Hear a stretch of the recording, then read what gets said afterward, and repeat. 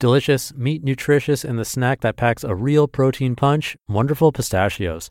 Each 1 ounce serving has 6 grams of protein, giving you over 10% of your daily value and making Wonderful Pistachios one of the highest protein nuts out there. But perhaps more than that, I love all of the flavors they have. Their sea salt and vinegar ones are my favorite when I'm craving that flavor, but still want to keep it healthy. But that's just the tip of the iceberg.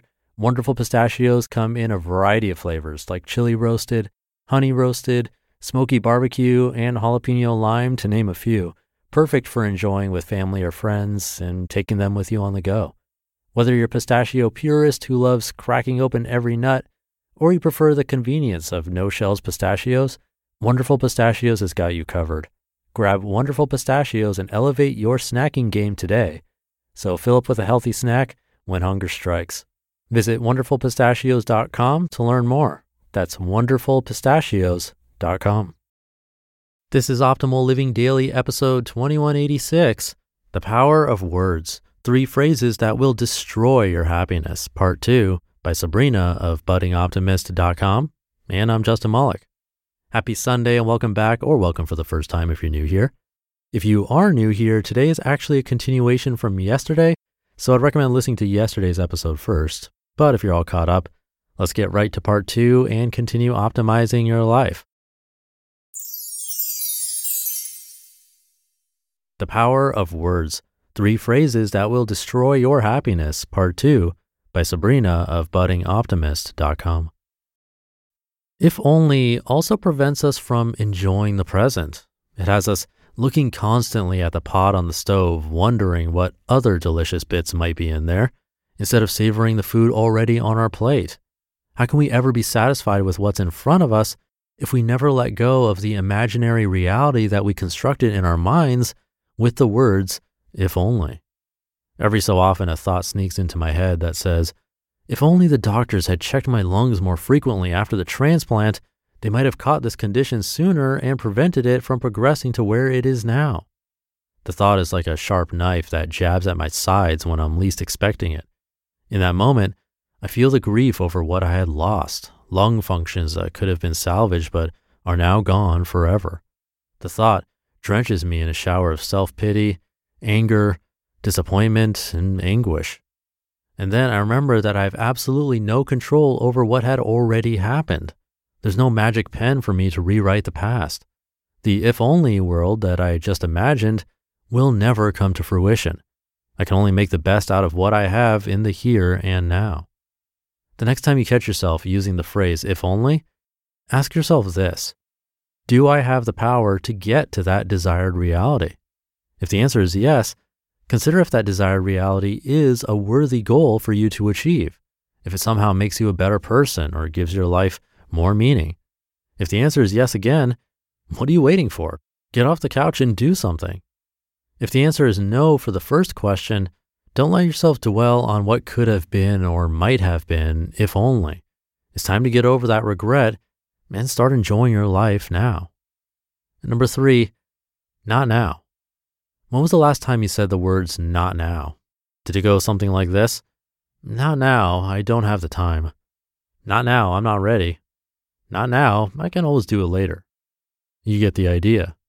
Not now frames some form of explanation to justify why we can't dedicate ourselves fully to the present moment, why we turn our backs on the things we secretly know we should be doing, be it we're too busy, too tired, or as much as we hate to admit it, too lazy.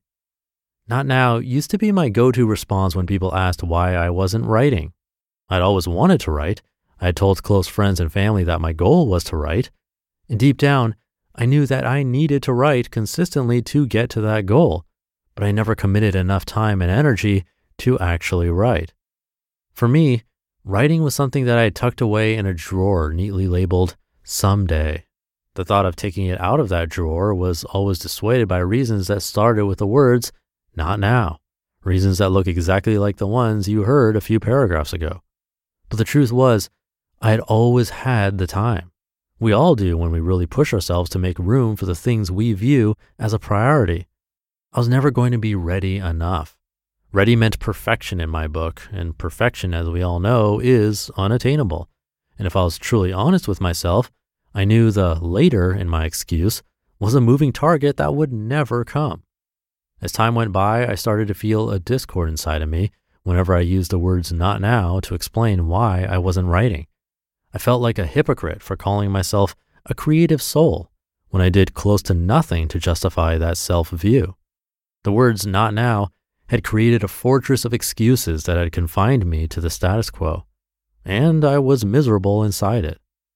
Then the excuses fell apart. There was a series of events that first opened a crack in the wall, and slowly the excuses crumbled away bit by bit.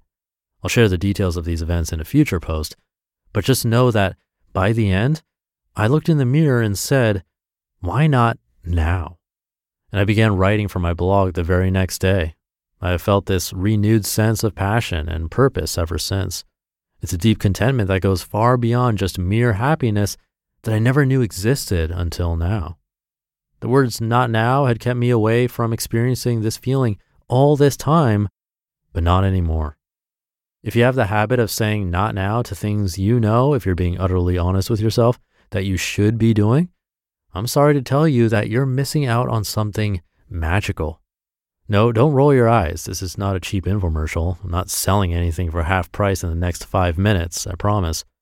I just want you to know, as a person who used to be trapped in the fortress of not now, the world outside its walls is a much happier place. So why not now? Remember, change takes time. If any of the 3 phrases I mentioned here is a regular in your vocabulary, don't be disheartened if you can't immediately stop yourself from using them. Words and thought patterns are ingrained in us. We can't easily change them as if we're changing outfits. I still find myself using these phrases from time to time, but the difference now is that I am aware of how they affect my feelings of happiness. I can remind myself to make that shift towards more positive words and away from negative ones. So start with the awareness of the power of words. The simple act of taking notice of what you say to others and to yourself will build a foundation for change to happen. It will take some practice, but change will come. You just listened to part 2 of the post titled, The Power of Words, 3 Phrases That Will Destroy Your Happiness by Sabrina of buddingoptimist.com. And thank you again to Sabrina.